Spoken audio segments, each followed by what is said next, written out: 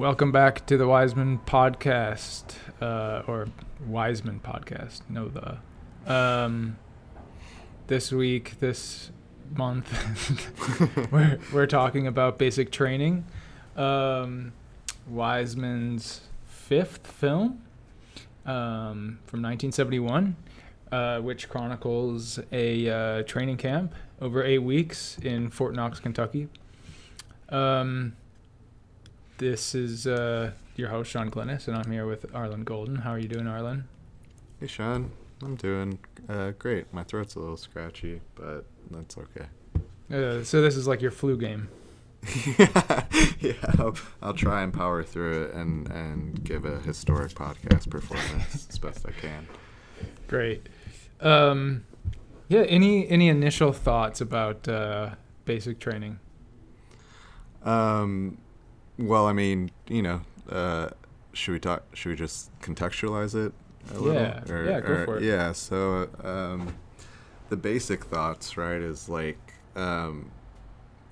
this is filmed in 1970, released in 71 at a 8-week basic training program in Fort Knox, Kentucky.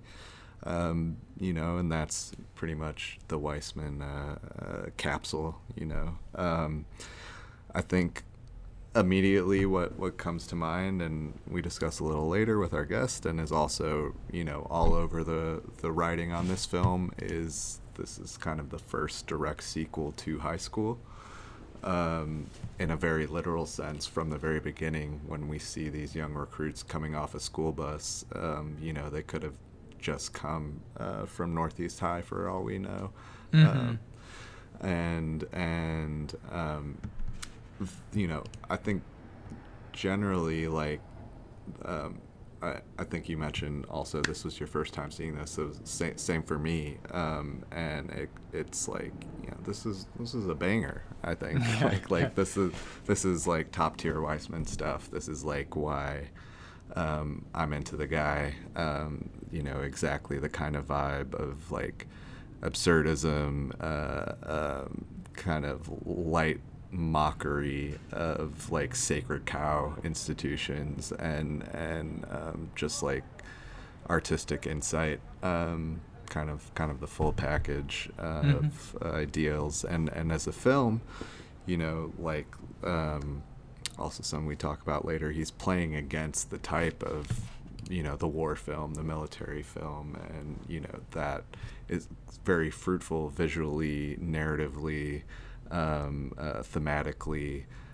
He's able to say a lot without putting it up on the screen necessarily, just because, the audience has this wealth of film reference of like, this is a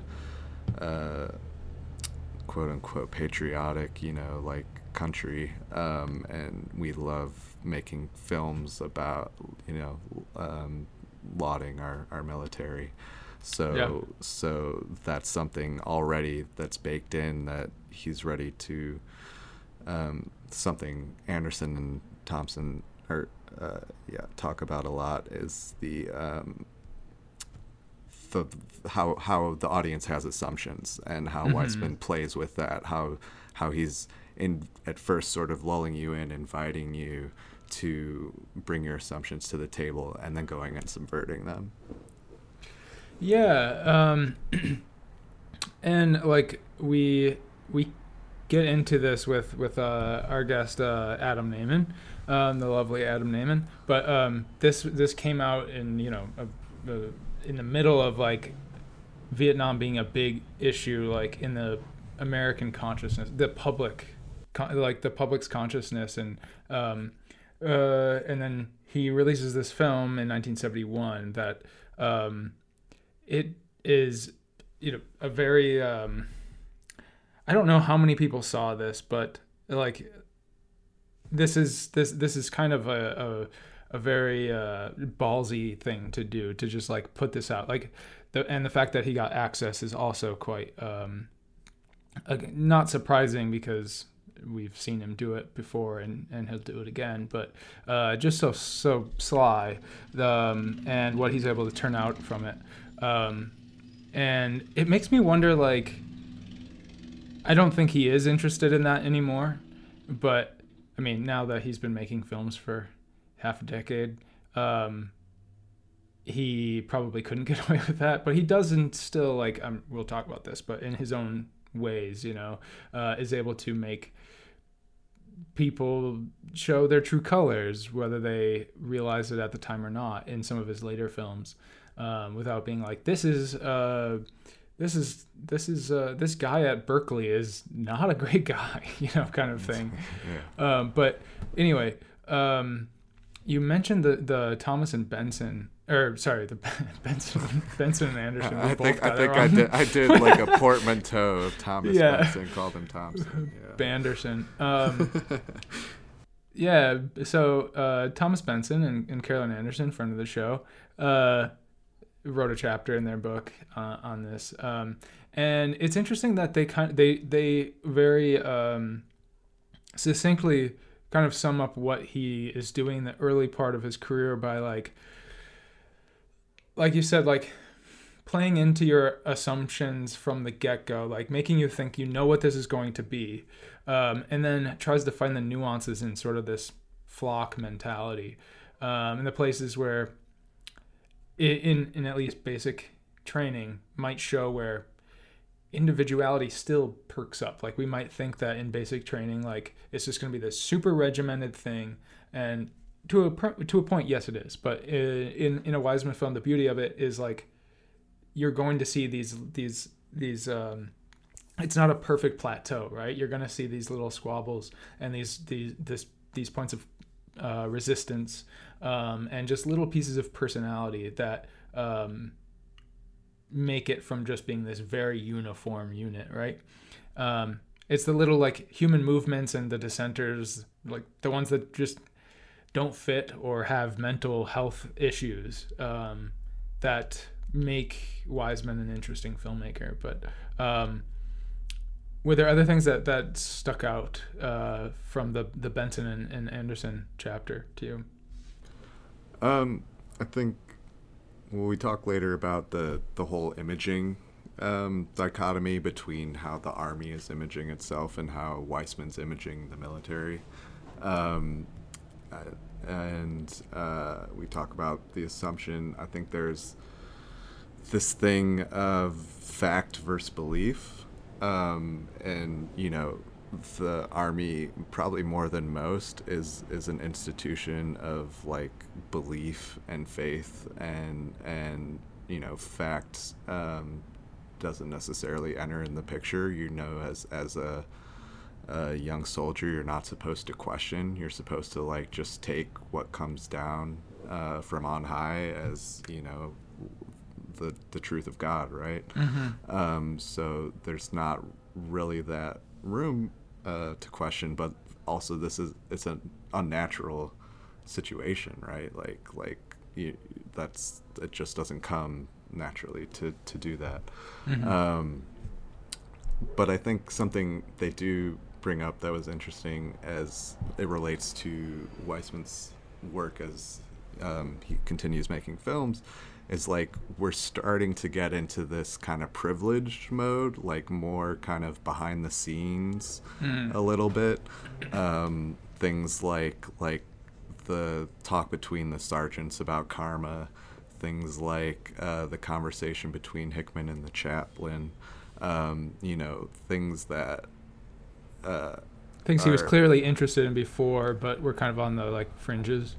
Yeah, I mean, it's same to what you were saying. You know, he's able to show these kind of interesting idiosyncratic aspects of the institution, of the people who make it up, through like the marginal moments. Mm-hmm. You know, that karma conversation is happening while there's like shooting training going on off to the side, right? Like, yeah. Like a different filmmaker might focus on that, but Weissman and Brain go over and like, hey, you know, what's the circle of sergeants talking about over here?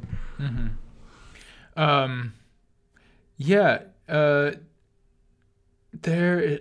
Well, first of all, Barry Keith Grant like groups so I think that this film, like you said, is very much in conversation with high school, but it's interesting that and you know, you can find a lot of writing within the writing that is done on this film as a whole. You can find a lot within that about the similarities between this and High School, and we could talk more about that later. But Grant, friend of the show, groups this with two other films, Maneuver and Missile, as being there's like basic training, deployment, and then this like specialized type of training to prevent attack at home.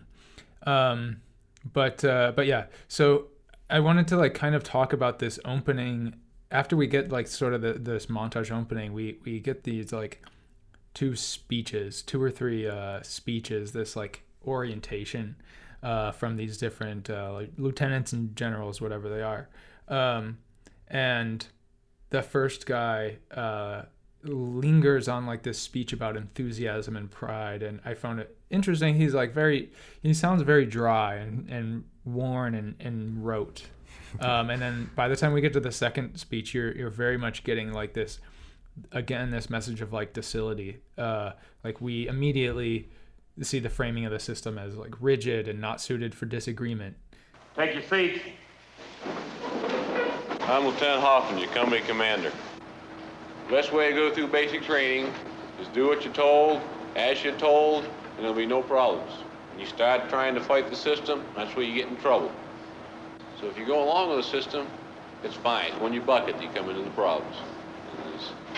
I know some people come in and they are rebellious, they didn't want to come in the Army, they don't think it's worth it, and they're against war and all this. It's a little too late for that now. You're here. If you want to come out of here in 2 years or 3 years, whichever your enlistment is, no problem, just go along with it. That's all we ask. You go along, you learn how to become a soldier. And like the subtext obviously being, in high school, we don't want you to be individual thinkers. You know, trained to act according to to the instincts that they're instilling in you, like sort of reprogramming you. Yeah, there's the direct connection between the vice principal in high school and these speeches. And if you don't want to put up with it, you're a failure. And we see like throughout the film these juxtapositions of those that are considered failures and those that are deemed successful. And it's all sort of like based on that. But based on whether they're acting according to these new instincts or not, bucking the system. But Benson and Anderson point out that all of these like opening orientations, it seems very clear that Wiseman is making a movie about rhetoric and talk, and that talk is the subject of his film, and what kind of language officials use to like appeal or persuade or demean the soldiers is all sort of like used to control them. Yeah, that and you know, language so far for us seems to come up a good deal, and at least in these early films as tool of control.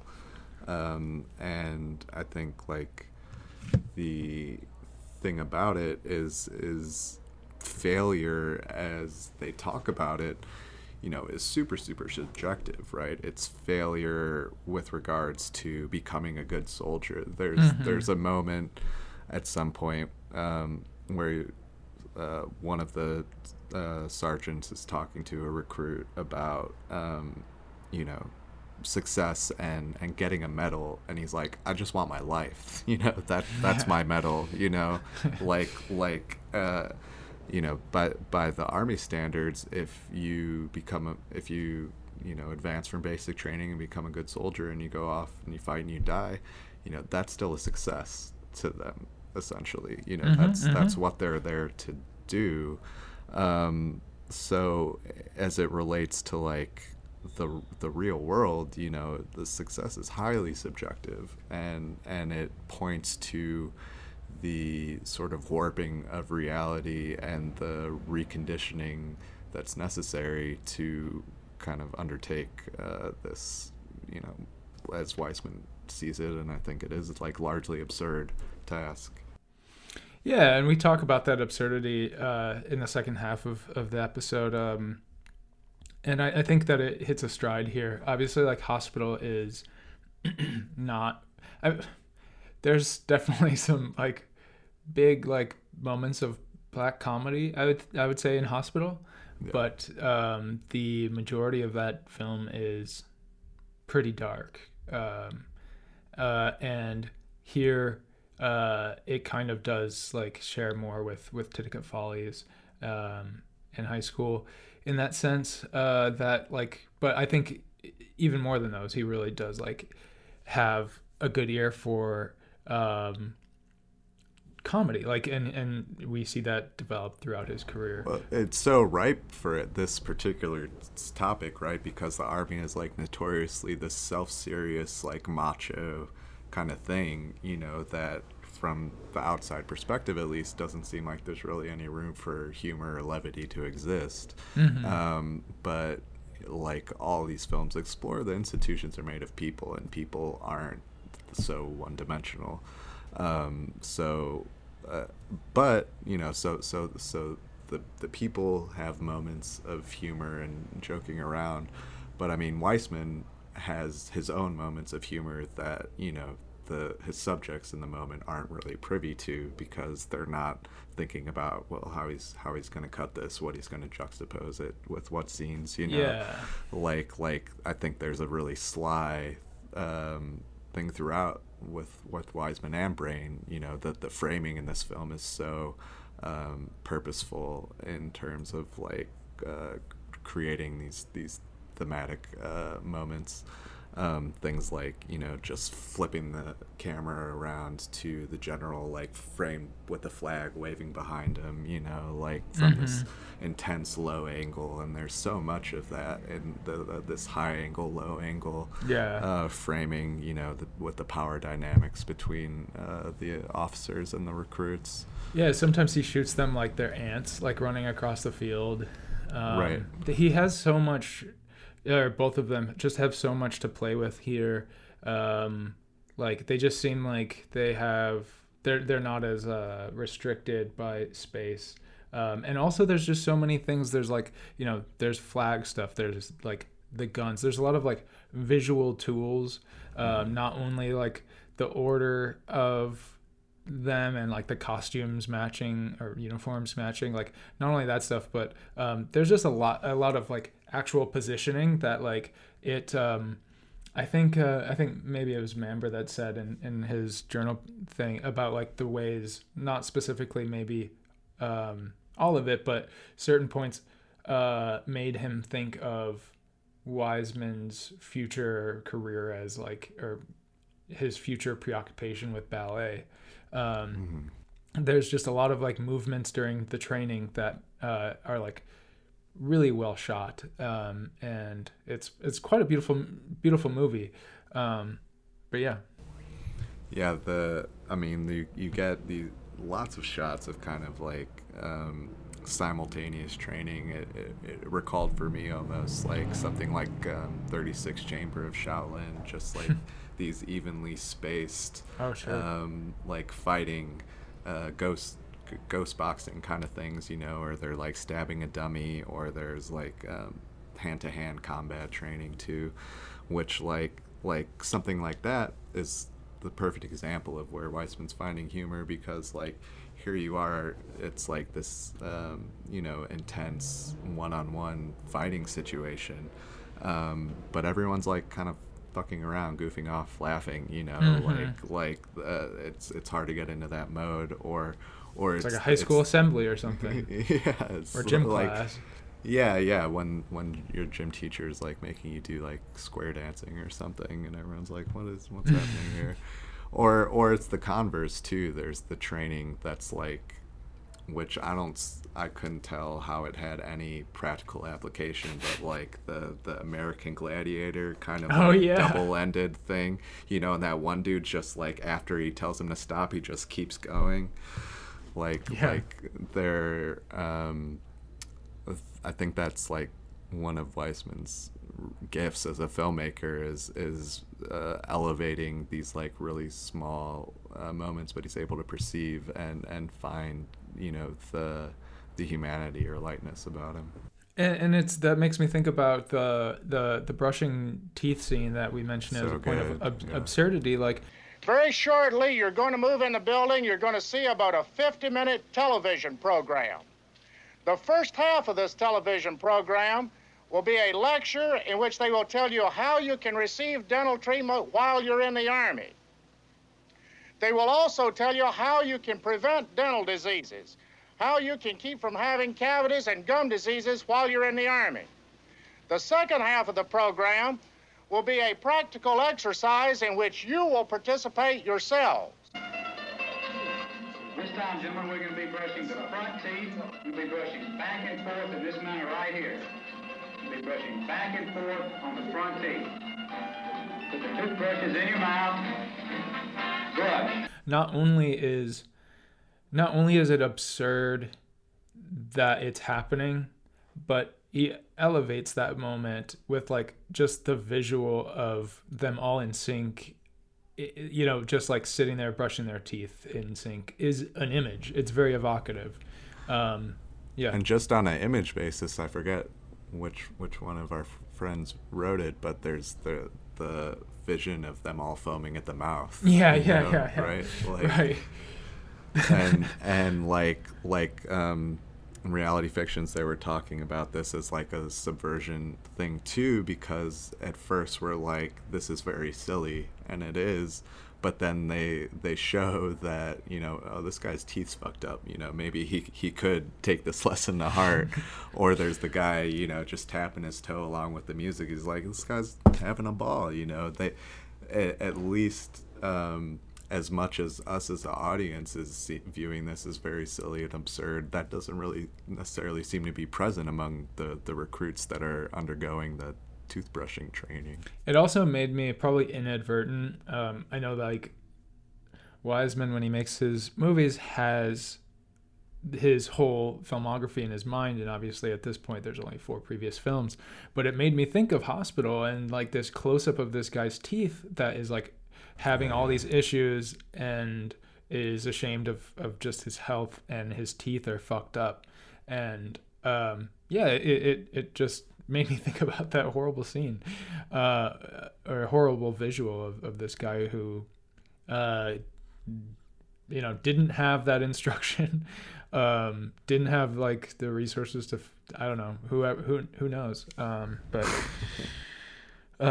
yeah.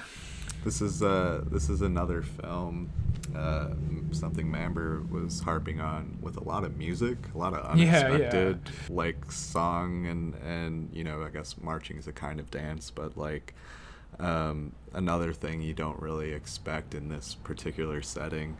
Mm-hmm. And I guess you got to just imagine like it's like a sanity thing, you know. If this were like Full Metal Jacket kind of, and it's just this intense training, always constant, you know, like violent repeating all over and over again, like why wouldn't you go AWOL? You know, like they have to do something to like build camaraderie among each other, to create some kind of paternalistic relationship with the officers, you know, like and that just can't be tough love only. Right? Mm-hmm. Right. Like there have to be these opportunities for recreation, like song. And it's interesting. We talk a little later about like how little wiggle room there really is to assert your individuality and kind of buck the system. But that was one instance where it seemed accepted, where they're able to do through like the marching song they do, that they make up.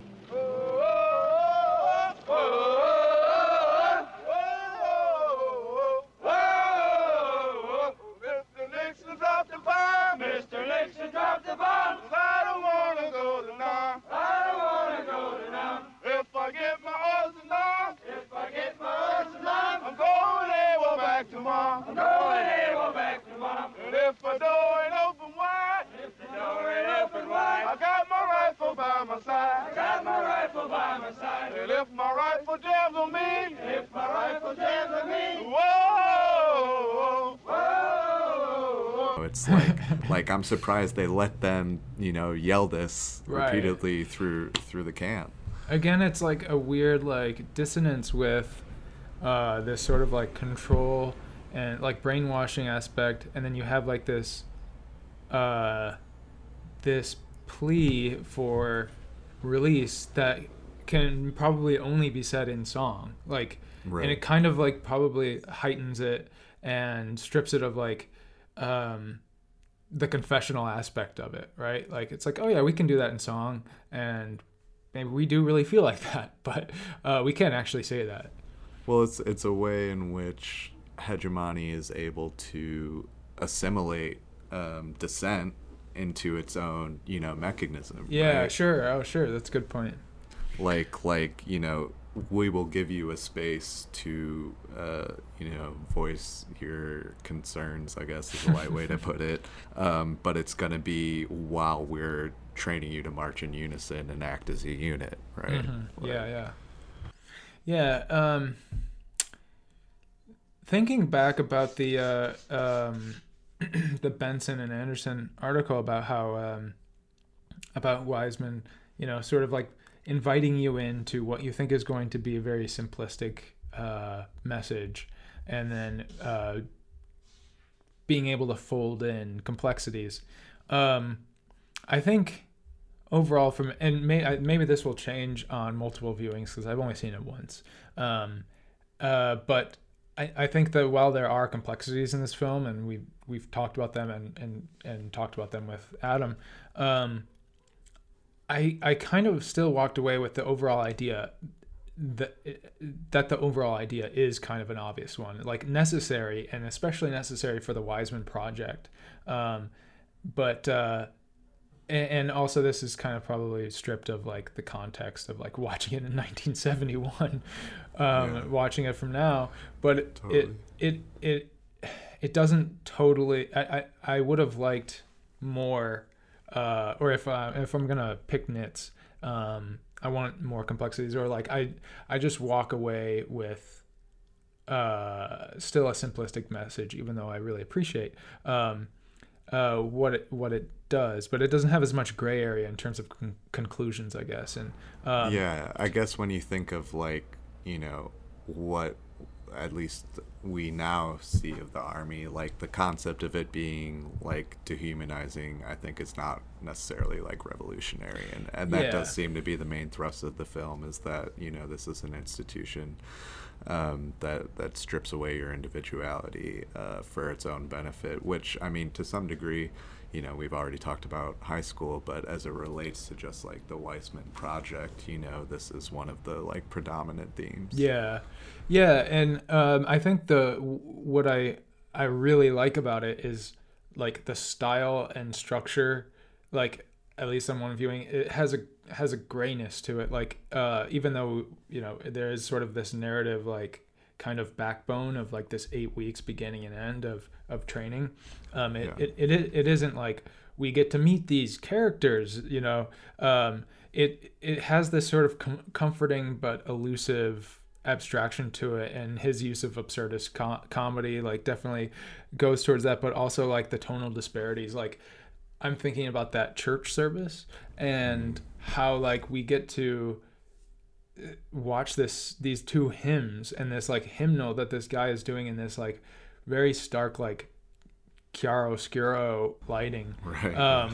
And it's beautiful, and it's really a kind of breathtaking moment, and he wallows in like these the same with like the last training exercise where they're like crawling on the ground, and Wiseman really wallows in these moments that aren't necessarily like the point of the film, but they have a poetic movement of bodies that are avoiding fake bullets, or just the beauty of this guy's voice and his conviction singing, and just like that this is a moment for these I think somebody drew a conclusion to Hospital, the end of Hospital, maybe Mamber in his book, but this church service, like just being able to get a glimpse of what it was like, what was quiet like for these people, what was like a moment of meditation like for these people is interesting, and one of the things that I've come to really appreciate or immediately appreciated about Wiseman's style as I started watching. I'm thinking of Monrovia,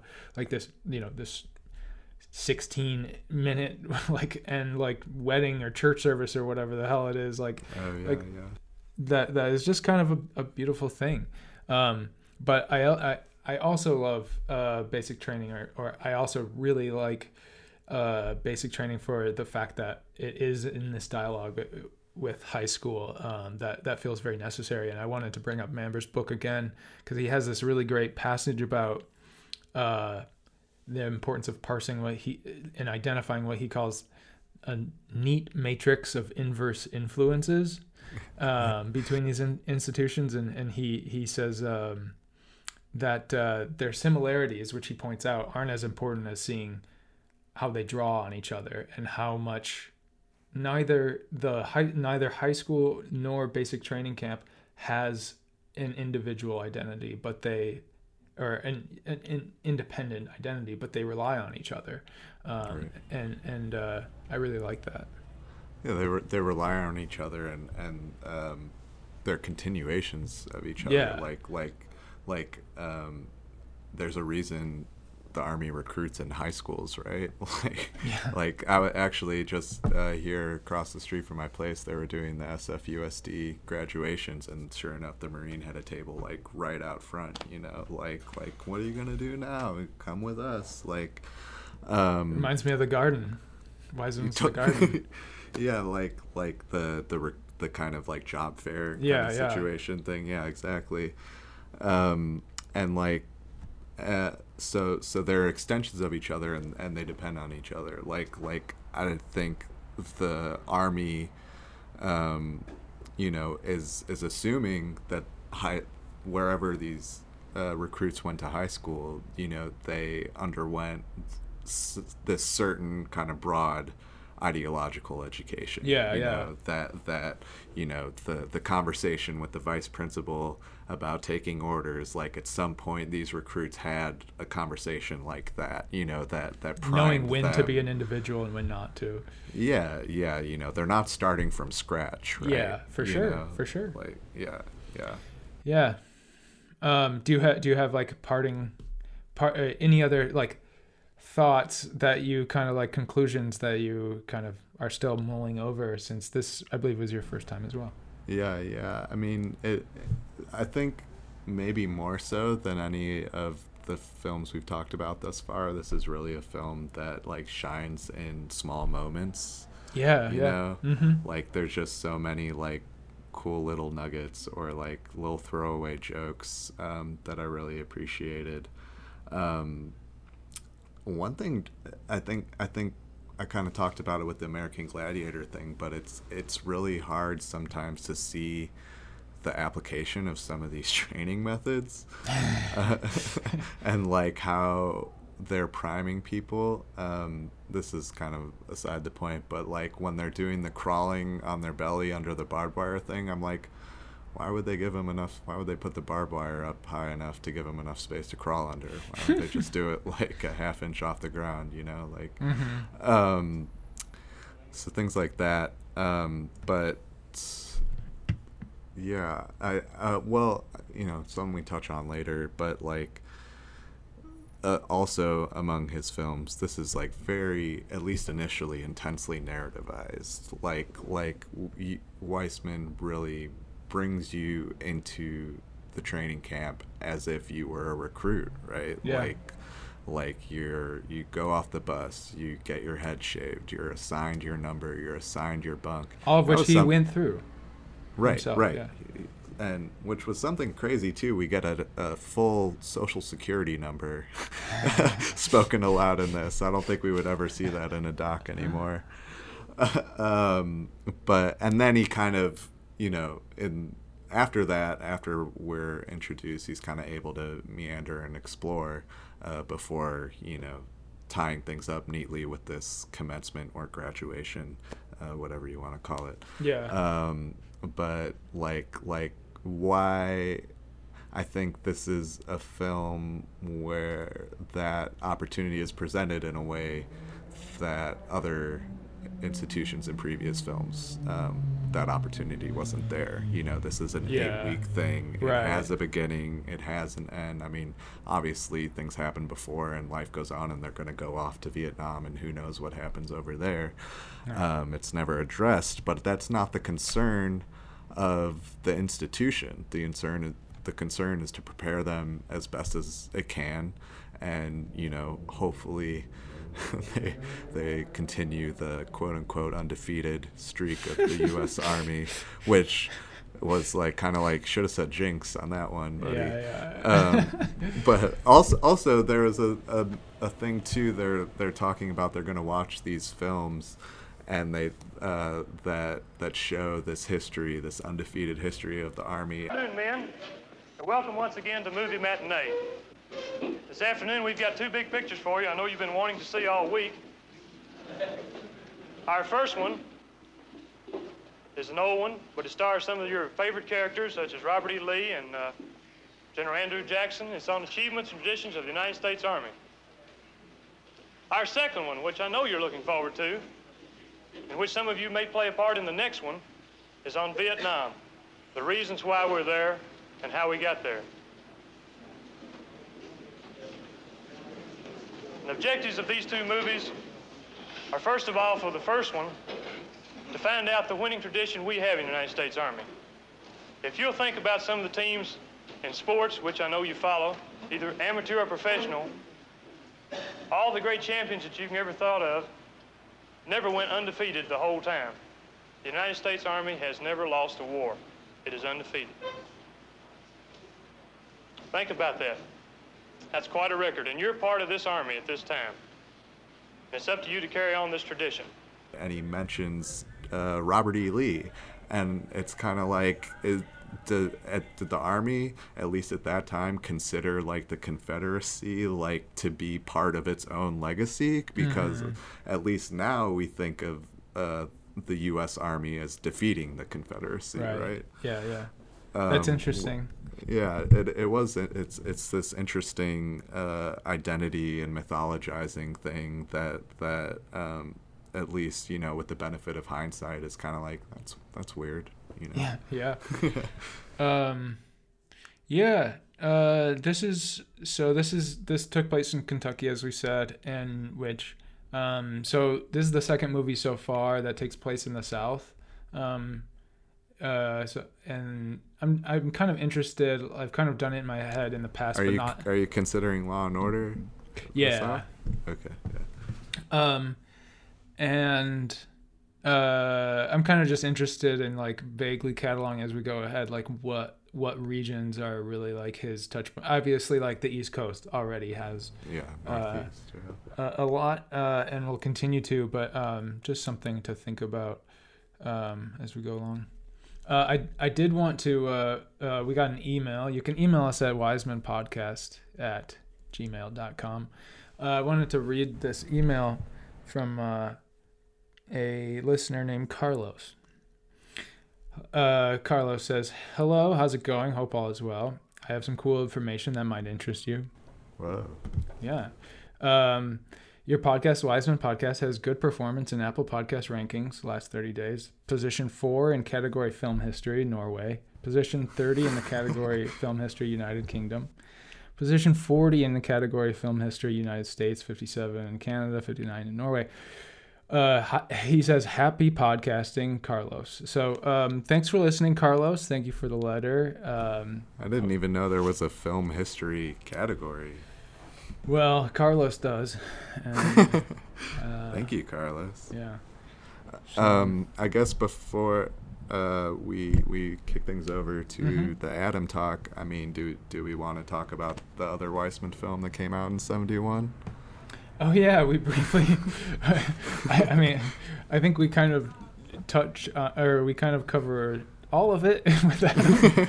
But we do. We should preview that. We also talk about I Miss Sonia Henney, which came out in 1971, a 15-minute short that was curated by Karpo Azimovich Godina, and it was a Yugoslav director, and it was. It sounds like it kind of just came about at this International Film Festival of Belgrade in 1971, but a handful of directors that you will notice if you are a fan of Eastern European cinema, like Milos Forman and Dusan Makayev and Tinto Brass, and then somehow Wiseman was in the same room and decided to do it as well. I have no idea. I kind of now retroactively, if I ever get to talk to Wiseman again, I want to ask him about it. Yeah, it's a curio, it's an oddity, like it's just, I don't know if it's like good or bad. It's just like, like it's weird that all these guys decided to make this together, Yeah, it's kind of frustrating that according to Letterboxd, like more people have seen that than like Aspen it's or crazy. Like the handicap it has films. The benefit of being short, I guess, and probably on YouTube. So right. I did like the opening, which, even though that wasn't Weissman, is kind of the most nonfiction element of the film, where just like the two faces being goofy, really close up in the frame. For sure. I dug that bit. The rest of it was just kind of interesting, I guess. Felt very much of its time. Totally. But yeah. All right. Well, you can email us, like I said, at wisemanpodcast@gmail.com. Ask us anything. Tell us anything. Tell us how we're doing in different countries, podcast-wise. So, yeah. What other categories? What other categories? But until then, I hope you enjoy our chat with Adam Nayman. Thanks.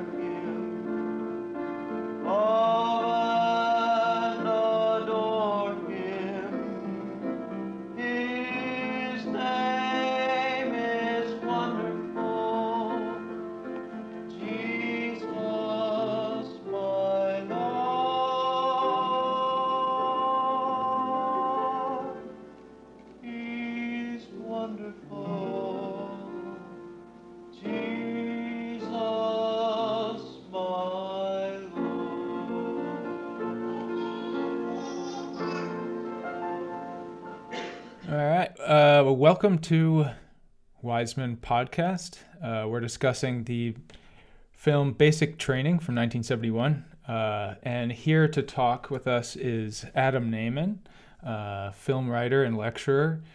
You can read him every week on The Ringer, find him in CinemaScope. You may also know his work from his Paul Thomas Anderson book or his book-length Coen Brothers ranking. Am I missing anything, Adam? Yeah, no, that book, it's just a big bunch of numbers. 1, 2, they're all, and the twist is they're all tied for first. The Ringer scope, I teach here at U of T in Toronto, which is very lucky. And I'm also part of that wonderful intersection of like film Twitter and basketball Twitter, the truly proud crossover of the Venn diagram. So just before hopping on here, instead of reading any more, my notes on Basic Training, I was like, what are people saying Ben Simmons is going to get traded for? Are the Raptors going to throw Kyle Lowry and their pick at Ben Simmons? And we could just now mutate this into a basketball podcast very gradually. So yeah, you what I know that you're interested in Wiseman, but like I guess can you just like tell us like how did you get into Wiseman and sort of what interests you about him? I was thrown at Fred Wiseman in the glory days as a freelance stringer at the late Eye Weekly in Toronto. These were the days of alternative media. Toronto had a pair of alternative weeklies, one of which still exists, called Now, one of which was gentrified into a less successful paper called The Grid. It was originally called Eye Weekly. And these were back in the days where distributors would make new releases available and junket talent on the phone or in person. So you got lots of stories on, second and third tier American independent filmmakers or foreign filmmakers. Like, we weren't putting, Jennifer Aniston on the cover, but we would put like Mike White on the cover. Right. Mm-hmm. And, so I did some covers and pieces for Eye over the years where we would get Jai Jankur, Brian De Palma on the cover of the magazine. Even though it wasn't a film magazine, it was like it had a strong cultural presence. And there's other people on Twitter whose people's bylines might recognize. Another Toronto writer like Will Sloan used to write for these places. I mean, there was always like a kind of cinephile strand to these things. And so one year at Hot Docs, which is the Toronto-based documentary festival, not only was Wiseman the honoree, but they were showing Domestic Violence, the first one, which I was sent to write about. And I was cognizant of Wiseman at that point, but I mean, we're talking about me only being about 20 at that time, right? This is not a pre-internet era in 2001, 2002, but the wealth of resources on Wiseman was not as detailed as it was. I didn't have books on him yet. And so I kind of had Domestic Violence thrown at me. And then later that year, his lone feature directorial film, The Last Letter, also screened in Toronto.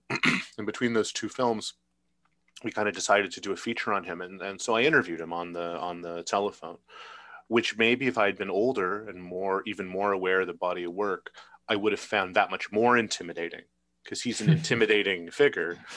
But at the time, what I knew of him, besides what I thought of the films, which was that they were great, was just that he was this sort of smart, experienced, seminal documentary director. I didn't go into it with much fear, and he treated me extremely, extremely nicely. Extremely nicely. I mean, I'd like to think it's because it wasn't a dumb interview.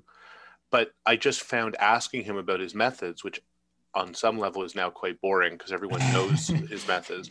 But I found just asking about his methods and the way he described them with regard to domestic violence incredibly fascinating. As usual, as I'm sure you guys know, when you read Wiseman's interviews on a given film, it's like you imagine an entire film he didn't make just out of the anecdotes, just out of him talking about the places or the people that he encountered. It's like, it's what's in the movie without being the exact shots, or the exact passages that he keeps.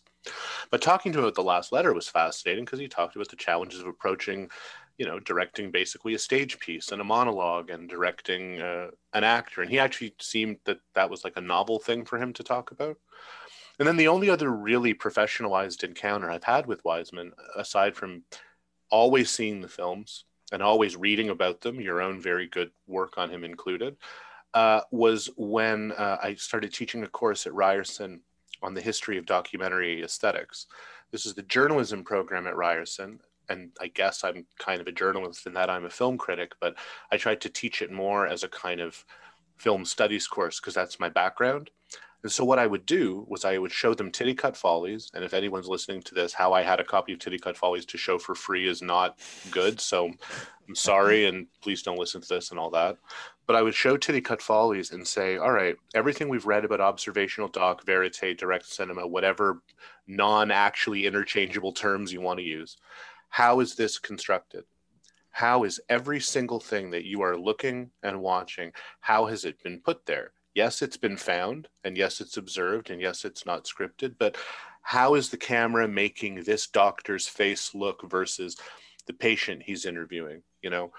What arrangement of bodies in the frame is it saying about these prisoners or about these inmates? Why is the whole thing framed as a variety show or as a kind of like musical comedy review? For listeners of this podcast and big fans of Wiseman, this stuff is elementary. For journalism undergrads who've never pulled a feature documentary apart, for some of them, and I know this because they've written to me about it either in assignments or in emails, they're like, this is mind-blowing stuff. That idea that you can be completely seemingly transparent and completely manipulative. And I think Tittycut Follies is the most manipulative Wiseman movie that, of all of them. It's really in some ways kind of broad and hectoring and all that. Mm-hmm. They found that kind of amazing. And so for 2, 3, 4 years, I came very much while I was teaching this class to look forward to Titicut Follies Day, because the film is the film is like very hard to watch, and you don't get inured to it watching it once a year. But having students put their hand up when we're stopping every 5 or 6 minutes and talking about construction and callbacks, and even the way, even though there's not a script, the way that the like conversational motifs of the movie extend, like the ongoing discussion of Vietnam, right? Or the ongoing kind of therapeutic theory that you sort of see being passed around by the different psychiatrists there. I found it really exciting. And so I don't know how teachable people think Wiseman is, but in my experience, even if it was in a very simple way, he was very teachable.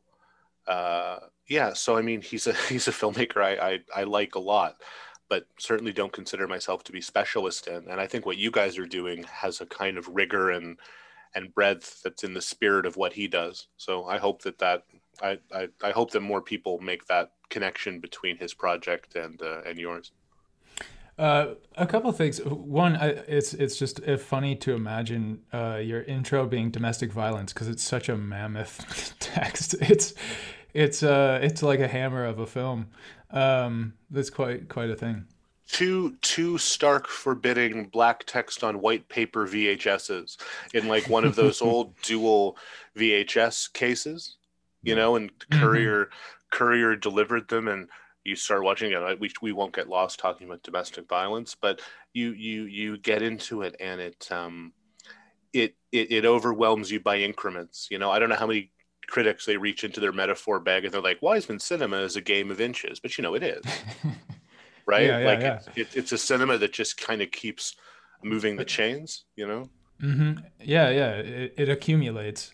And in Toronto, by the way, we very much are fans of the now late filmmaker Alan King, who was a pioneer in his own right.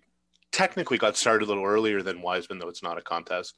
And they were very aware of and responsive to each other's work. But around the same time that I was unpacking Wiseman for the first time is when I was seeing things that are now kind of more canonized because of Criterion, like Warrendale and Married Couple. But King never played with length the way that Wiseman did. So I remembered watching Domestic Violence, and somewhere here I'm reconstructing my 21-year-old brain. I was like, oh, this is reminding me a bit of the King movies I've watched, but it goes on. Mm-hmm. And when I say it goes on, I don't mean I'm bored. I just mean I'm overwhelmed. Yeah, for sure. So why did you pick Basic Training as one that you're particularly interested to discuss? I'm interested in that early semi-unofficial institutional trilogy with Titicut Follies and High School and Basic Training. And this is not false modesty or anything. You guys have to tell me if I'm dumb on this one. Like, I feel like once you get through those 3 films, there is something about him fundamentally that changes. It's not just that the movies get longer. I kind of feel like these are the broadest strokes he ever worked in, these 3 movies. Mm-hmm. And it seems like he's dealing with, Titicut Follies is maybe not like hugely nationally iconographic stuff, but with school and the military, it's like, before he starts deviating into subsystems and sub-institutions and following more eccentric paths or more eccentric people, these are like the big capital letter American Wiseman movies. I guess Welfare qualifies too. Mm-hmm. And also, I saw Sean tweeting about this earlier, so I'm glad we're going to get to it. I've always, since I happened to see Basic Training a while ago, because I'm an old person, I'm 40, I've always been amazed by the relationship of it to Full Metal Jacket. The relationship being pilfered, borrowed from, and more or less ripped off, which is all fair game when you make art, but sort of in an unacknowledged way. Mm-hmm. And trying to reconcile Wiseman, the observational realist, with Kubrick, the grotesque stylist, and that a lot of what people find so hyperbolic or over the top about Full Metal Jacket is actually very just present in Basic Training. Kubrick turns the volume up a bit on the acting. There isn't an R. Lee Ermey character exactly in Basic Training, but all the people who watched Full Metal Jacket and sort of said, oh, he's overdoing the geometric monk-like enclosure of the barracks. Like, no, he's not. It's in the Wiseman film. Mm-hmm. So I thought it'd be a fun movie to talk about because in its way, it's pretty broad, it's like baldly provocative, and maybe in some ways it's not as subtle or assured as his work was later, when he was kind of more relaxed and took the time to explore these smaller things at great length. But also to make that movie, I mean, I don't want to get the year wrong, but it came out in 1971. Yeah. I mean, this isn't like Peter Davis making Hearts and Minds after the war. You know, Right. where not that that's not a courageous movie in its way, but I mean, at that point, public opinion had fully swung against it, and you're taking shots at the government from a position of some kind of moral superiority. I mean, Wiseman makes this in 71 and continues, among many other things, the Vietnam structuring absence thread you have in Titicut Follies. Because I'm sure you guys remember in Titicut Follies, the inmates are literally talking about the war. There's the communist guy on the soapbox. Yeah, exactly. Yeah, it's interesting, like just to think about how much Vietnam plays a thread throughout these first like 4 or 5 films. Like obviously the letter at the end of high school, and just like something that would have been known if you saw this film at the time, but now it's like, I mean, if you weren't born then, you have to like kind of put it into context. But you could almost reverse the titles. You could say high school is basic training, you know, in the sense that these kids supposedly being prepared for life. And you could call basic training high school in the sense that what it ultimately comes down to is status and competition and cliquishness, you know, and teenagers too, because there's no age difference really between the oldest characters in high school and the youngest characters we see in basic training. They're children. For sure. Yeah. So I would kind of want to get into the context a little bit, especially for people that are probably younger than us. But so first of all, this was shot in Fort Knox, Kentucky. It was during an 8-week training camp thing. It chronicles this training camp, shot with William Brain, as we'll be seeing for a while. And this was 15 years after Wiseman entered the Army himself. And the title, as you mentioned, basic training, it has that genericness like hospital or high school, but I feel like it's as ironic as something like Law and Order, which is obviously conceptual, but it purposely and like very coyly belies this political flashpoint of the moment. And so this is 1970. He's making it in May, and this is in the middle of our involvement in Vietnam, and in the midst of the draft lottery, of course, and Vietnam protests.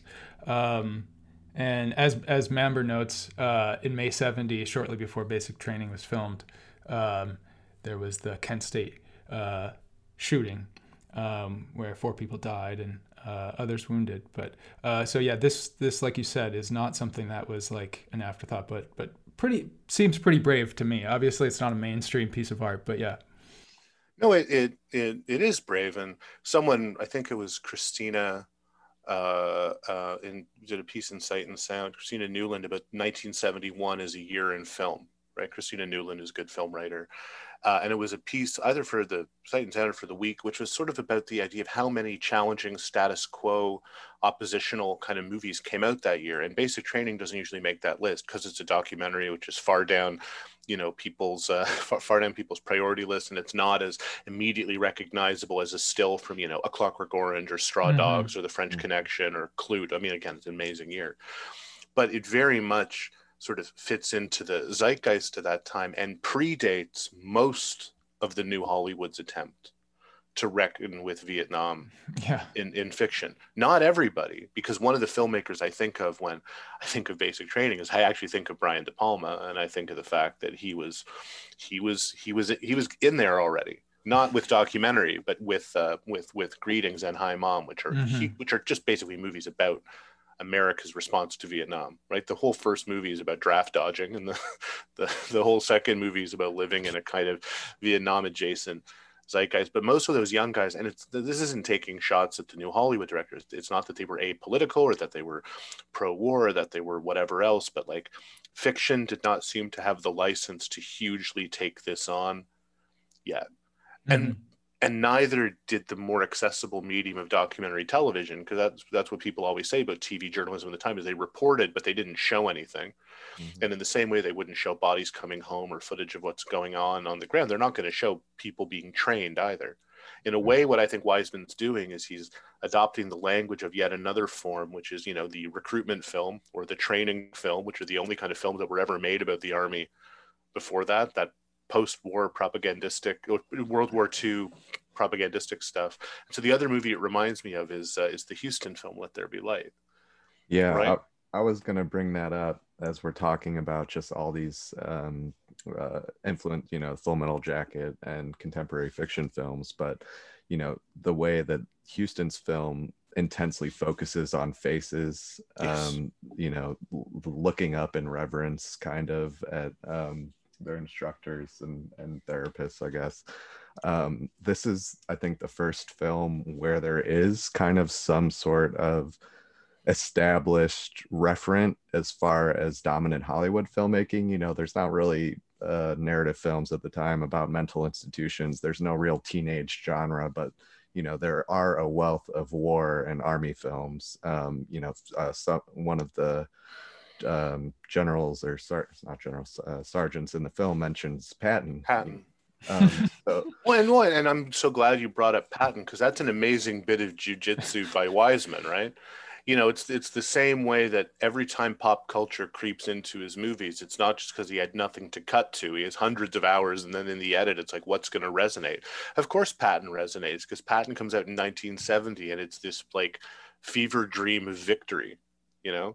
Patton was the best, and he won. And look at what it looks like when America wins. I mean, that movie's co-written by Francis Ford Coppola, and it's not like an uncritical film, but George C. Scott in front of the American flag is an image that would be appropriated and taken on by people for all kinds of purposes. So the idea that they're talking about Patton in this movie is a wonderful little touch. That sequence in general is just so great. We're just talking about reincarnation. He has this theory called karma, his term for it. That's where this reincarnation comes from. Supposedly, when God created Earth, he created a certain number, an infinite number of souls. Just souls. Okay, these souls come to Earth. They live their life. They sin. They live another life to make up for these sins that they had in a former life. He said, you will always be a human. You may be a different sex. You may be a different race. For example, if you get somebody that's prejudiced, extremely prejudiced, hates colored people, you might come back. You will come back Negro. Negro. You ought to see the people in our class when he said that. He also predicted. What about if you think somebody else? You think that you could be somebody else? Well, did you see the movie Patton? Yeah. No, I didn't see it. Have you heard about it? Patton's theory really was a whole lot of reincarnation. He said, I was here. I have been here, right? I have been here. I firmly believe it. Have you ever seen somebody, some total stranger, a trainee, that you walk up to him, first time you see him, you instantly like him or instantly dislike him? Have you? Just by the way he looks, you knew that person in another life. That's what he says about it anyway. And there's so much going on in there, but I love how absurd this film is. There's a few sequences that really kind of get to it for me, which is like toothbrushing. So this like infantilizing toothbrushing lesson, that he like splices right after they've already brushed their teeth for the day. And close to that is like this bathroom cleaning scene where the guy's like wiping his hands on like the piss on the toilet and being like, I'm not afraid to put my hands on it. But also talking about like using this, militarized language to talk about like peeing, like shooting and like that juxtaposed with like the guy using the gun as his crotch. Like there's just so much great comedy that underscores like this institution's like general absurdity. Well, and that male juvenilia thing again, and the temptation to hijack this and turn it into a Kubrick chat is there for me, and I won't.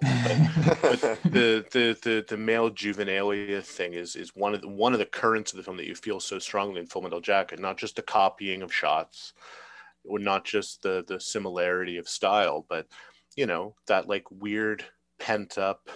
I wouldn't say in the Wiseman it's as erotic as it is in the Kubrick, but just like that pent up male sexual energy thing where there's no release, and the release is what's waiting off screen, or the release is what the instructors are sometimes kind of promising them, you know, promising them about combat. And you have these little release valves, like when he's showing them how to kill with a bayonet. Mm-hmm. And, you know, you kind of get like the kill shot or the money shot over and over, the guy getting stabbed. But it has just such a built up, pent up kind of energy to it, because like a lot of Wiseman's films, like Tittycut Follies, it's self-contained. So not to be too cute, but it feels a bit like a prison movie too. And the relationship between the soldiers and the instructors is somewhat similar to the inmates and the doctors in Tittycut Follies, except ironically in Tittycut Follies, where people are supposed to be mentally ill, there's a lot more rational pushback against what they're being asked to do. Whereas in Basic Training, with a couple of exceptions that pivot more on race really than ideology, there's just kind of compliance. The characters, these characters who are supposedly sane, and I'm not saying they're insane, but the soldiers who are supposedly sane are much more docile than the medicated marginalized people you see in Tittycut Follies who talk shit at every opportunity and are like, why am I doing this? Why is this a good idea? I don't think you understand my problem at all. There's no more down to go in Tittycut Follies. You know, if you speak up, you know, you're still stuck in the same place. You know, there's the constant, you know, threat of corrective custody that they're throwing at the recruits, and really there's also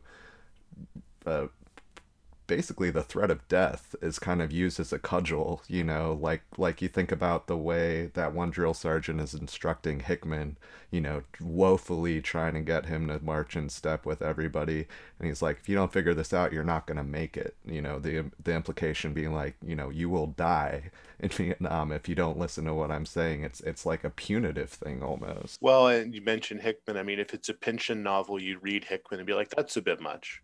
Right, you're gonna call your ill-fitting rube protagonist, you know, Hickman, really? But it's great dramaturgy by Wiseman. I mean, by the time Kubrick does Full Metal Jacket, he has to make Vincent D'Onofrio into this like you know, puffy grotesque, and he's he's the same character Paul Mazursky played in Fear and Desire, like crazy army guy. I mean, Wiseman doesn't shape characters that way. He takes them out of reality. But the way the movie uses Hickman is, I think, just devastating. Yeah, well, there's the way, I think, if we're drawing comparisons between Hickman and Pyle, like the things are implied in Basic Training with Hickman. He talks about the blanket party. There's the concern that he's suicidal, you know, and I think even though those things aren't shown, Kubrick picks up on that and incorporates that into his character. But I mean, Kubrick being what he is, he also actually wants us to be convinced, or has convinced himself in Full Metal Jacket, that what Basic Training can turn you into in many cases is, you know, stone cold virtuoso of violence. And the people at the end of Basic Training, they're also not that. Right. Well, that's the thing this film is constantly wrestling with, is like sanctioned versus unsanctioned violence, and the ways in which, you know, they're literally training these kids to be killers, yet, you know, you still have to act within these certain like there's the one guy, you're not back on the block, you know, that like lightly racist thing, you can't just go around beating people up. It's like, well, you're teaching me to go around beating people up, you know. So but you also don't get a sense, or I don't anyway, at the end of the movie, that there's been this giant hive mind transformation that they've been pushing at. And I don't mean that as a good or a bad thing. When you see them at the end of their journey, there's compliance and there's training, and there's probably, you know, they've all dropped some pounds or whatever, but you don't get a sense of them being transformed. And I don't mean that in terms of failure or success. I just mean that Wiseman doesn't make cartoons, you know. Maybe the last thing I'll say about Kubrick, and I say with as much love as I can for a filmmaker, is he's a great cartoonist in Full Metal Jacket. That movie is an editorial cartoon. It's a series of editorial cartoon captions about Vietnam and training and violence and men and Jung and all of this that I think gets to a place of poetry. But it's a cartoon. Great cartoon. Basic Training is not, and that's why those incredible shifts and those depravities of human behavior that a lot of fiction films deal with, they're not present in this movie. The reason there's not an R. Lee Ermey in this movie is because R. Lee Ermey was a device. The drill sergeants in this are holding back. Although one blog post I read, some guy who saw the movie said he thought the drill sergeants in this aren't so bad because they knew they were being filmed. Was that the one? Because I read something by a vet. I think we might have read the same. Yeah. Okay. And he was like, they were way meaner to me, and he kind of identified with Hickman. Yeah. So, but kind of like going off. We don't have to talk about Kubrick. But no, it's fine. But I wanted to at least talk with you about Basic Training as a war movie, and because like especially reading some of the scholarly stuff on this, like there's so many different references made to how this fits in as a war movie, or how it doesn't fit in, or how it's playing off, whatever.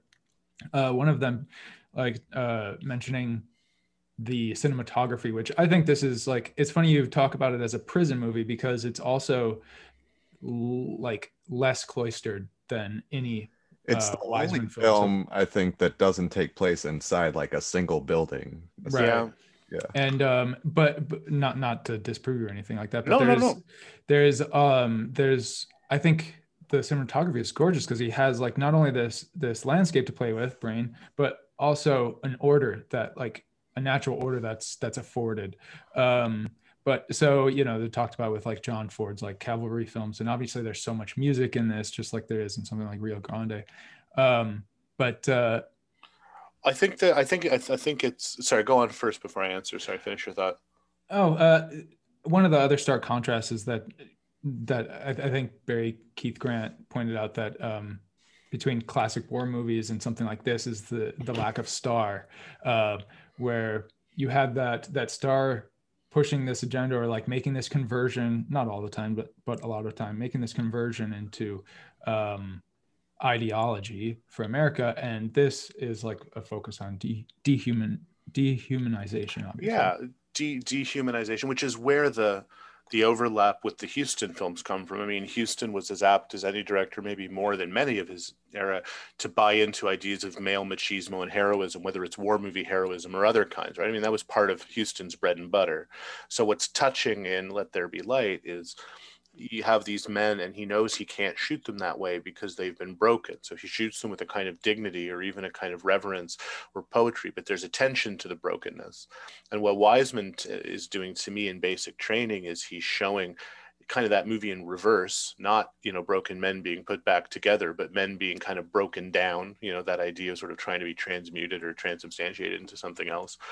But he always has the eye, and again, this is perilously close to cliched rhetoric about Wiseman, but like he always has the eye for the human detail, the telling detail, the asymmetrical face or the asymmetrical body in the hive mind kind of positioning and in the hive mind kind of ritual. And he's good in Titicut Follies, High School, and this. I think of them together because he structures things around how does a day look like, what do you do first thing, and then where do people go, and then where do people eat, and then where do people talk, and then just when you think it's going to be a film of broad strokes and rituals, you kind of sit down and have a weird conversation or have a weird exchange. And so you see that there's always, even if it's not active struggling, or in a 70s sense, even if it's not a kind of rebellious anti-hero, it's not Jack Nicholson in One for the Cuckoo's Nest or something, there is always, something out of the ordinary. The things can only be regimented or organized so much.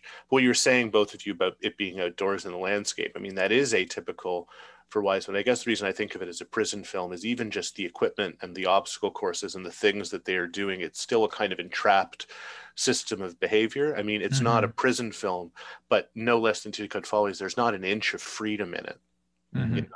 There's not an inch of freedom. I mean, in some of his other movies about different organizations or companies or jobs, you always have the sense, even if he doesn't go there, of like people go home at the end of the day. Like when you watch something like when you watch something like Hospital, that's lurking there, that idea like, oh, they have lives. I'm not going to show them to you. Or Law and Order, yeah. Or Law and Order, there's a reference, there's some sense of a life. I mean, with basic training, when you're there, you say the 8-week period, I mean, that becomes the universe for those 8 weeks. And then we get this like sort of connection, this small connection to the outside world when the families come to visit them. Yeah, and it's very interesting, like how much pressure you see, and it's obviously in dialogue with high school. We can talk a lot about that, but with the parents coming in. Mom has always been after you now. The only thing is you do what you're supposed to all times. Right. Across the street, we got a classroom. When you join the Army, you now get out of that rut of in between that teenager and moon vision. When you join and you get halfway into your basic training, and then I think then you start becoming mature. At least you should be becoming more and more mature every day. Tired. And starting for that ladder of 100%. But really, if you don't come out of here and become a true man, by the time you're done here, you'll never be a man. Our TV room. Never mind that. Emphasize the word becoming a man. Get out of here and be a true man. Soldier. Make a man, a true soldier. Right, a true American soldier. And become a true man. Happy birthday, Peg. And putting so much pressure on these institutions to help them raise their children or turn them into or help them realize success, yada yada. Yeah, no, it is similar. And again, the way the film is structured, where he places that, I guess you'd call it interlude or idle, like it's at a point where you want some relief from what you've seen, but it's not relief, it's a different tension. I mean, when I just recently rewatched the film with the link you guys made me, I hadn't seen it in a while. I found myself on some level being very tense during that passage because, you know, it's like an intrusion, it's like an invasion, and it's very tough in some ways for these guys to explain what they're doing or how they feel about it, or make connections with people who they've kind of left behind. I mean, that's something you don't have in Full Metal Jacket, where the monastic conformity is never punctured, you know, no one sort of shows up. I mean, here, where he places it in the movie, it's just very effective as yet another kind of curveball.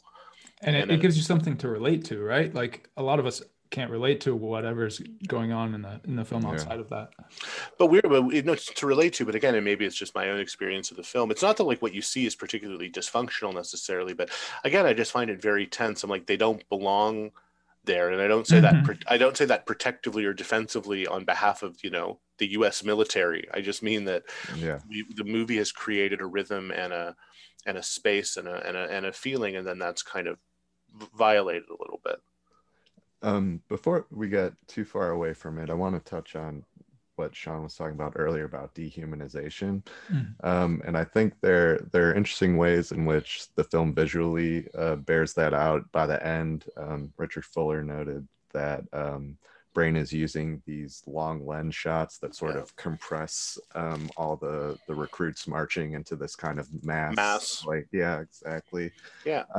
But there's this tension where we call it dehumanization, and I think the tension is between they pointed this out in reality fictions, Carolyn Anderson and Benson, the tension between how the military is trying to image itself, and then Weissman's imaging of the military in those same instances. And the military, like there's this emphasis in the beginning, you have this kind of long introductory assembly, and he's like, you're gonna find that everything we're teaching you here is in your natural ability. It's native ability. It's within your capability. Yeah. There's this emphasis. There's this idea that like killing is human nature, and we're just gonna like kind of bring it out of you, and as opposed to like instill it within you or impress it upon you. I thought there's that, and there's also the subtle differences, or maybe not so subtle. There's like the recruitment cadence, and then the you're already through the door cadence. You know, there's like here's, I mean, I'm not being glib, but it's like, you know, you go to summer camp, and on the first day they're like, man, what a summer we're gonna have, you know, and then and then once you've been there for a couple of weeks, the tone is more like, do you not get it yet? Yeah. Right. Are you not with the program? You know, you're either too smart to be with the program or too dumb to be with it. But I mean, that's what I was, and hopefully not stumbling over, but what I was sort of trying to suggest before about where this film fits in war movie history, nonfiction division, because you had fiction films that did serve as recruiting posters. And I think morally and ideologically in the 40s and 50s, I'm not just going to give it all a pass, but I'm going to say you see where that came from. Right? Like to leverage against the disinterest Americans had in joining a European foreign war in the first place, and then to try and honor the sacrifices, you know, made on that behalf. I mean, you have Frank Capra being enlisted to do the Why We Fight movies, and he's pushing the same buttons that he does in his fiction films, where he's like, this is a great country and you should participate, you know? So, and then that kind of became, in a way, Hollywood became the default language of a lot of the military's self-made or internal, you know, propaganda films or internal kind of recruiting films. And Wiseman, as always, I mean, he snuck in there, I think, a couple years before someone like him wouldn't have been able to sneak in there in the same in the same way. But it's interesting too that the film did not, unless I'm missing it and reading about it, it didn't experience the same pushback institutionally that Titicut Follies did. I mean, the Titicut Follies, they wanted him, they wanted his head on a platter. And well, there's member in Mamber's recent journal of it, he said, which I didn't catch this because I didn't watch it till like past the credits. Once the credits I hit off, but he noted that it has like the disclaimer at the end, and about like how the whatever like basic training has come a long way. It echoes pretty much in tone like the one at the end of Titicut Follies, but as far as I've read, there was nothing about that being imposed on Wiseman. It's just kind of like, but also not like a 30-year fight, right. Yeah. I mean, with Titicut Follies, they would have taken a contract out on him for what he showed, you know, and with this film, it just didn't have that tale of controversy to it. Controversy, which by the way helped him in the beginning. Right, because Titicut Follies got a reputation as kind of, you know, subversive.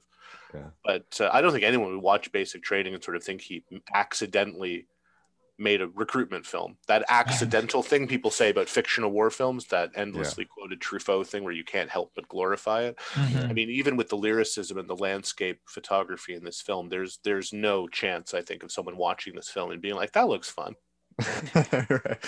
It's interesting, like to play off what you were saying, Arlen, about like this the images of dehumanization. We get like this montage at the beginning of which reminds me of something else that's different about this film.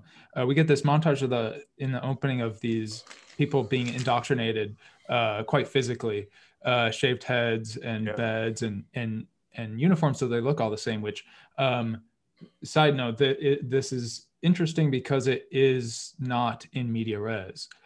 This is the beginning of something, and he's there at the beginning rather than dropping in on cops doing their daily things, coming to high school for yada yada. Like this is kind of very easily like bookended.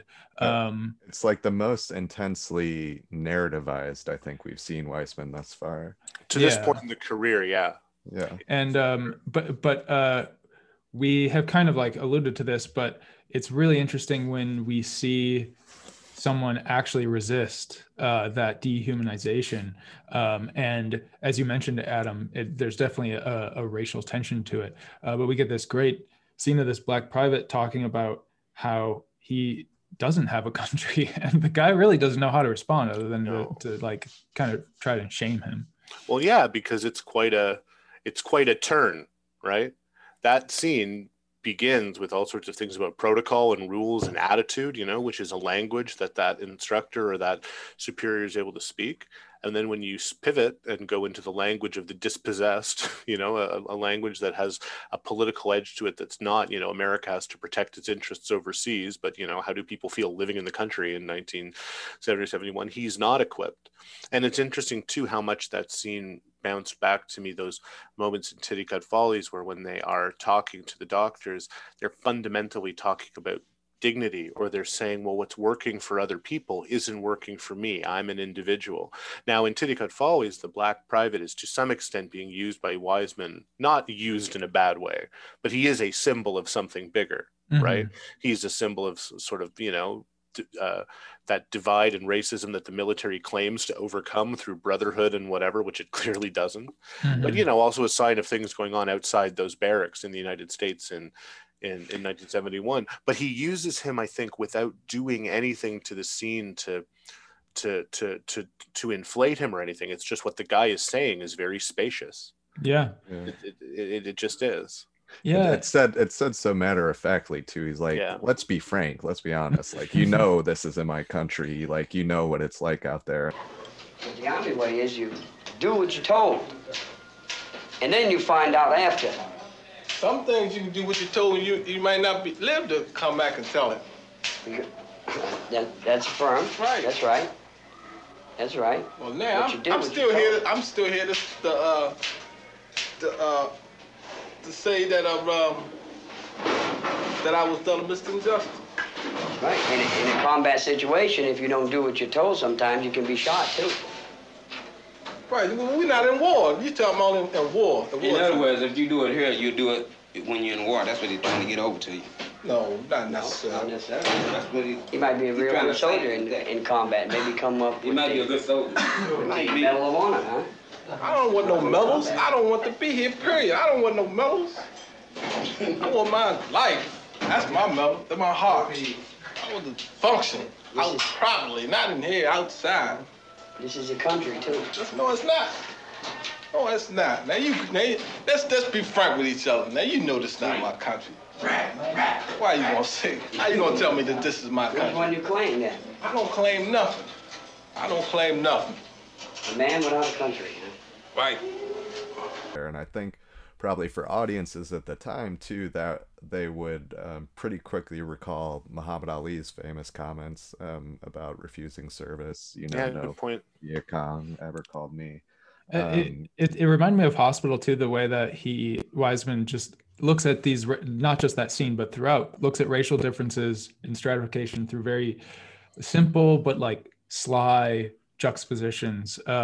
Sometimes the makeup, the makeup that they paint. Right. Yeah. Or like the photographer mentioning George Wallace, right. Yeah. Pro-segregation guy. I love that photographer.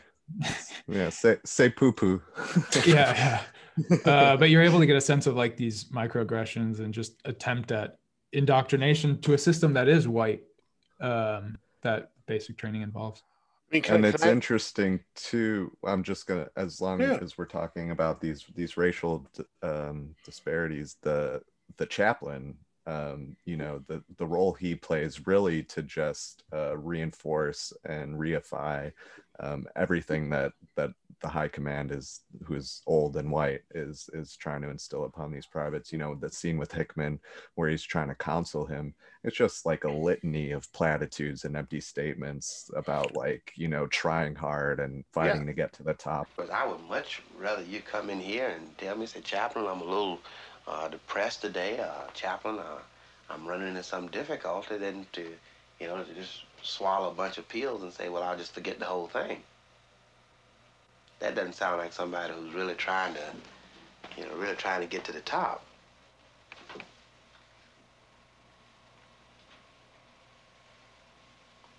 Does it? No, I don't guess it does.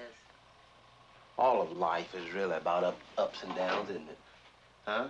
And no, I don't care how good a person is, he has those days when he's not as good as he wants to be, or not as good as he has been, right? And the difference between us is not so much whether we lose today or whether we win today, but, you know, what we do as a result of having won or having lost. And if we're gonna, you know, go around feeling sorry for ourselves, and, you know, there's no hope for us. Now, the doctor can help you, the mental hygiene can help you, and I can help you, but you have to be willing to help yourself too.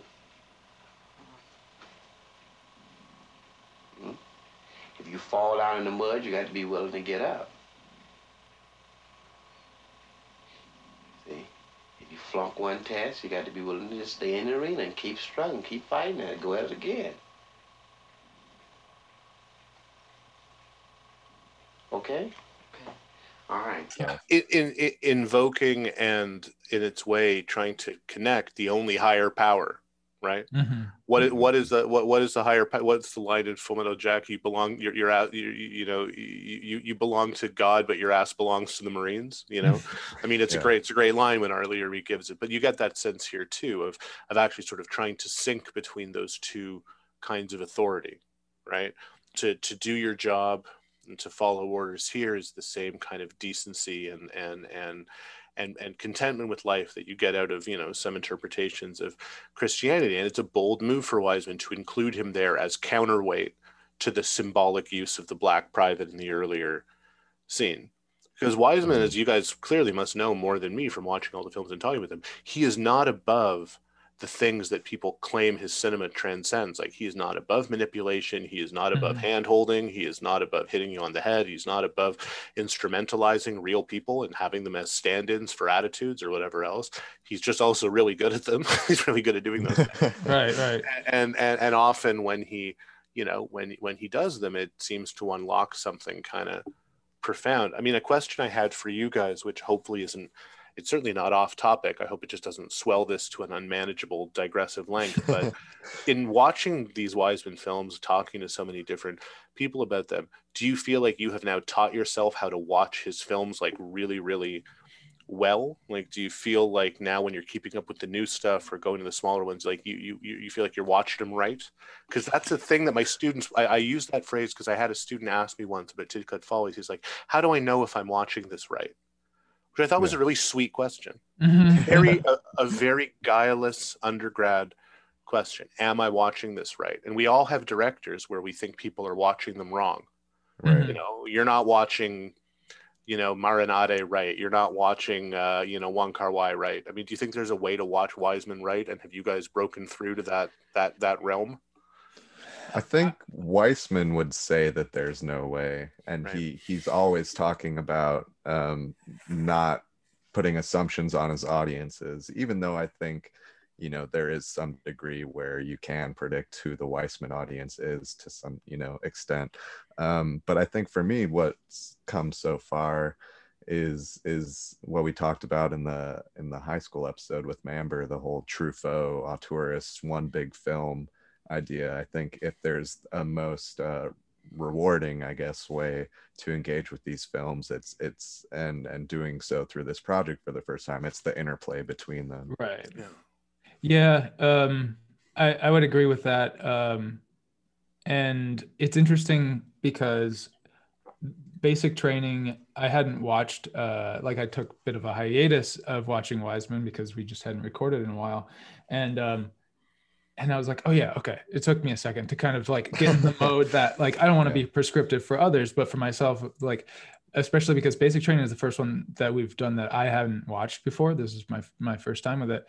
And so there is sort of this accumulation that happened through the film that I don't know. It's very hard to articulate, but there's a mode that works for me. But I've watched some films of his with my girlfriend, and who doesn't watch a lot of movies, but has a lot of questions about Wiseman films and frustrations about stuff that I think that he invites for people, I guess, that are just casual film watchers or whatever, because of the fact that he doesn't introduce things. He doesn't give you any context, and that can be frustrating. But so I don't know. I don't want to be prescriptive, but yeah, I think that you kind of gotta surrender yourself. I think that's what you learn the more Weissman you watch is you just have to kind of give yourself to this and not ask those questions, because you're only going to end up frustrated, really. Someone should put out, I'm sure it's impossible, they should put out a 8 billion hour set of all the films on Blu-ray where in the bottom left corner there's just Frederick Wiseman looking stern in every frame of every one of these movies, just kind of looking at you like, you watching this right? I'm kidding, of course. We talked a lot about language a lot, and I think that there's a lot here in this film to talk about it, like we talked about in Law and Order, as just a film that shows off Wiseman's ear. But what I find just a purely aesthetic joy is, we've been talking about Full Metal Jacket, which is this very regimented, precise thing. and editorial cartoon, like you said. But you have Art Lee Ermey like delivering these lines that, you know, just perfectly articulated. And I found it so interesting to watch these drill sergeants that are obviously the same ideology that he based them on, but like they have human imperfections. Yeah. We're seeing these like in real time, these people, you know, there's real footage of these drill sergeants that have vocal flubs and unpolished speeches, and it's militarized, but they're imperfect. Yeah, for sure. Because I mean, that Bill Crone wrote that Full Metal Jacket is about a brain that malfunctions, right? The whole base is a brain, and Vincent D'Onofrio malfunctions, and like the synapse breaks, and then that's the first half of the movie, right? It's like just basically the broken synapse. Yeah, life isn't like that. So in the same way that I was sort of trying to say earlier that these guys are changed and they're trained, and maybe even something basic about them, whether something has been basically rewired or basically drawn out, which is the heart of the movie, that dilemma, you know, they're still just kind of goony, weird, eccentric people. And that extends too to even these long-serving, drill instructors, even these long-serving voice authority, they're kind of imperfect. But again, that's the difference with the pleasure between like a crystalline cinematic object like Full Metal Jacket and a piece of observed, you know, reportage. And since we didn't go through the anecdote, I mean, you tweeted it the other day, but for the listeners who don't know it, I mean, the idea that Kubrick asked Wiseman for the film, asked him for it for free, when Wiseman is notably, even I think in 71, a stickler for, you know, being paid for his non-lucrative work, and then sort of never said anything about it. And here's what I find interesting about that is that Kubrick is famously effusive towards other filmmakers. Like he famously called Albert Brooks in the middle of the night, supposedly to be like, how did you make Modern Romance? And told George Sweezer The Vanishing's the scariest movie he's ever seen. I mean, even to the end, he was like very complimentary to PTA about Boogie Nights because they screened it on set for him and Tom and Kim while they were shooting. So the fact they never said anything to Wiseman, you know, it's interesting. And I wonder if there is a kind of sublimated guilt or just kind of knowledge that for all Full Metal Jacket takes from his own movies and the novel, the Michael Herr novel Dispatches and the Short Timers, because if you actually read those things, a lot of the movies in there too. It's not just that he took it all from basic training, but he took an awful lot of it. He took an awful lot of it. And the fact that he never said anything according to Wiseman is kind of amazing to me. And the fact that it took him a year to return the print. But it's funny because Wiseman's attitude is so like, I don't know, blue collar, I guess, or something, but just so like non-Hollywood, where he's just like, yeah, it's kind of like humored that he took so much from it. And then also goes on to mention like, Gus Van Sant took some stuff from high school. So did Wes Anderson for Rushmore, and like, which he couldn't remember the title. And he like just seems to enjoy it. Well, when you've endured as long as he has, that's one of the things about enduring, is that you're a touchstone who people go to, and then multiple generations of filmmakers will be inspired, not just retroactively, but in real time, kind of by the work. And so that collection of filmmakers you just mentioned spans at least 3 or 4 generations of American auteur cinema, and they're all taking from him, you know, kind of in real time. And it's still like, I think this is one of my ongoing like things that during this project, especially as we get more into the meat of the 80s and 90s work, that will just continue to like not necessarily blow my mind, but frustrate, or like be able to relate to his frustration. The fact that just like there's decades of unsung work there, like that he's just turning out the same tier of quality of work, and you know, people just don't see it. Yeah, although he definitely has been subject, as a lot of veteran filmmakers are, subject to that much more appreciation, retrospective analysis, the longer the career is on. But that's also because the film critical landscape has broadened and diversified to accommodate more kind of niche things. I'm not going to sit here and be like, film criticism's in great shape, but I mean, was it ever really in great shape? Because there was such a fanatical drive to only talk about 2, 3, 4 things.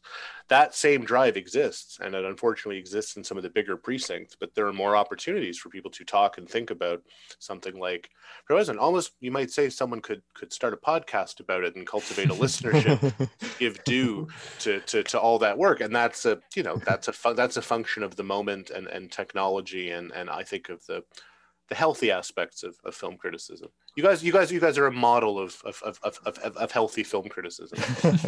Well, thank Unpaid you. and Appreciate etc. that. Yeah, exactly. So before we let you go, just kind of like off of basic training, are there other like Wiseman favorites that you just perennial favorites, or things that are films of his that you kind of return to in your head, if not actually to watch? I'm very fond of Primate, which would actually be a good title for basic training as well. Very, very fond of Primate beyond its kind of like weird Mondo reputation, because it has like animal dissection in it. But I just find the depiction of science and study and just that irresistible dichotomy between people and apes. It's always good. It's good in documentaries, good in fiction films, good in anything. And I really was fond in the 2000s when he kind of turned his attention briefly into being a kind of an aesthete, and films about ballet and films about performance. I like his ballet film. I like his strip club. That's actually a low way of saying it, but his strip clubbish kind of movie. And the other thing that might be worth talking about before I go, because it's a Wiseman that I hadn't seen before I got my marching orders from you guys, is the bloody short thing. Yeah. I miss Sonia Henney. I miss Sonia Henney. What in that Weissman's responsible for? Because I think we definitely know what. Oh, we do. We do. Makavyev's responsible for. But were you guys aware, or you must be aware if you did your research, there's 5 or 6 different directors, but they are interspersed. Mm-hmm. Right. So yeah, exactly. they're not. So I was watching it the first time, and like, these things aren't 3 minutes long. And why does it keep cutting back to Buck Henry? I mean, for people who are confused by what we're talking about, this was this like almost challenge short film that was made in a hotel and some film festival. Yeah, it was the International Film Festival of Belgrade. It's basically the Yugoslav 5 obstructions. Yeah, or the Yugoslav 4 rooms. Where it's like get all these directors together, and it's a pretty odd bunch because it's Makaveyev and who has to be all the shitting and eating and fucking, I would imagine. Makaveyev and Tinto Brass, and then Milos Forman, who at that point I guess would have been the most famous of all of them. Mm-hmm. I mean, that he hadn't made Clockwork of Cuckoo's Nest yet, but he was getting there. Yeah. Then you have Wiseman in there, and it's technically, because The Last Letter is sort of more of a monologue film or more of a dramatic recitation. I mean, it's technically Wiseman's only fiction film.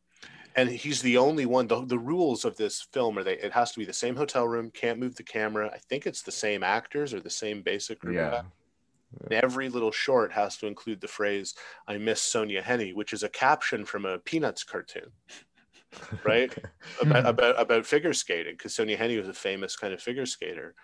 And Wiseman's film, as far as I can tell, is the one, it's mostly in one piece near the end, where you find out that Sonia Henney wanted her skates brought to her on a platter.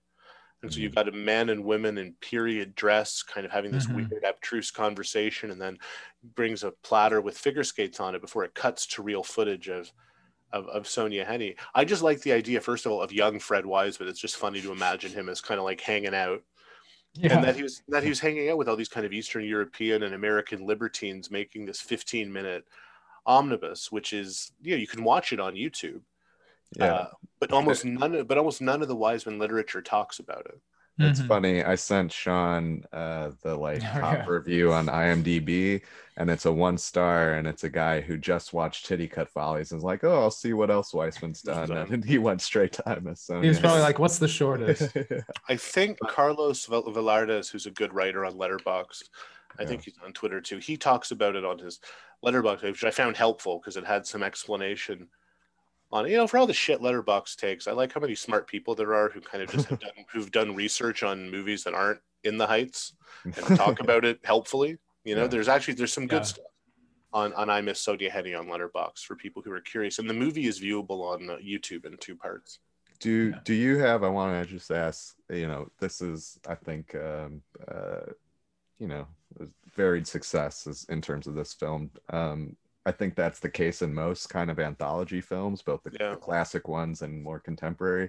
Do you have any that you stand by and you feel like are successful pieces? Films by multiple directors? Like, yeah. So, well, you know, I mean, how can you not love that 9/11 anthology with Sean Penn and Alejandro Gonzalez Iñárritu? You know, anytime Iñárritu's in your lineup, it's like the 27 fucking Yankees. No, I don't know. I mean, there's lots of lovely ones. I mean, actually, this is cheating because there's so many directors in it, including Iñárritu. But I'm still very fond of going and poking through the DVD I bought of that Cannes 60th anniversary thing, where all the shorts have to be 3 minutes long and set inside a movie theater. Have you guys? I mean, because some of these are very famous, like the Coens one, where Josh Brolin has to choose between seeing Return of the Rules of the Game and Climates. And it's also the anthology that Cronenberg made, his great late film At the Suicide of the Last Jew in the World and the Last Cinema in the World, where he's there with a gun to his head while newscasters talk about him being barricaded into the last movie theater before they're going to shut it down. And not to pivot from Wiseman to Cronenberg, but my man does not miss. You know, he made that movie in 2017, where all the implication of it being him with the gun to his head, being like, "I'm done, and what I do is done, and movie going the way I know it is done." And then you watch that short 14 years later, and you're like, "Yeah, no, actually, just correct. This is just fact." David Cronenberg.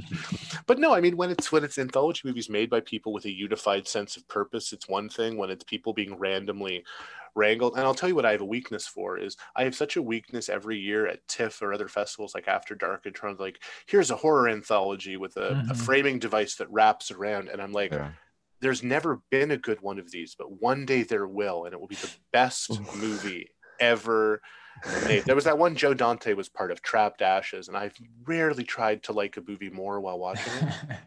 I'm like, come on, Joe, you and your buddies can do it. But you know, like the VHS films and that movie Southbound or XX, which was all the female indie horror directors. I mean, there's always some good stuff, but they're never good all the way. I mean, do you have an exception to the rule?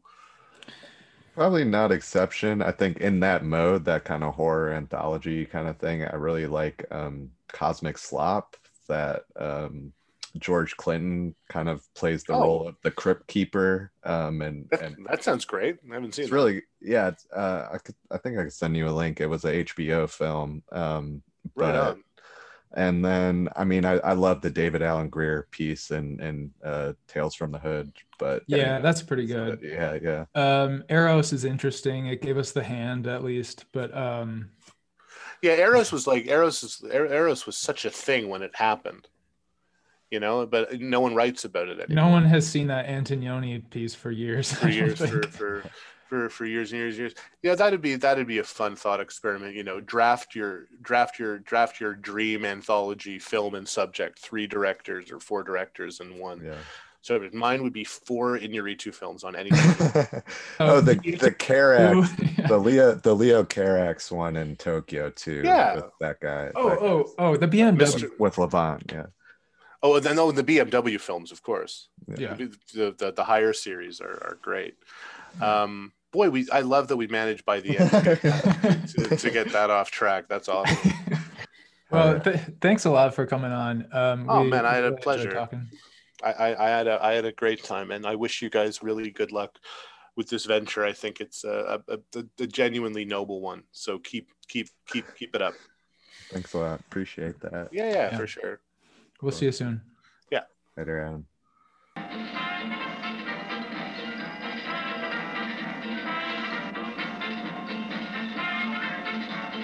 Short, fast stroke.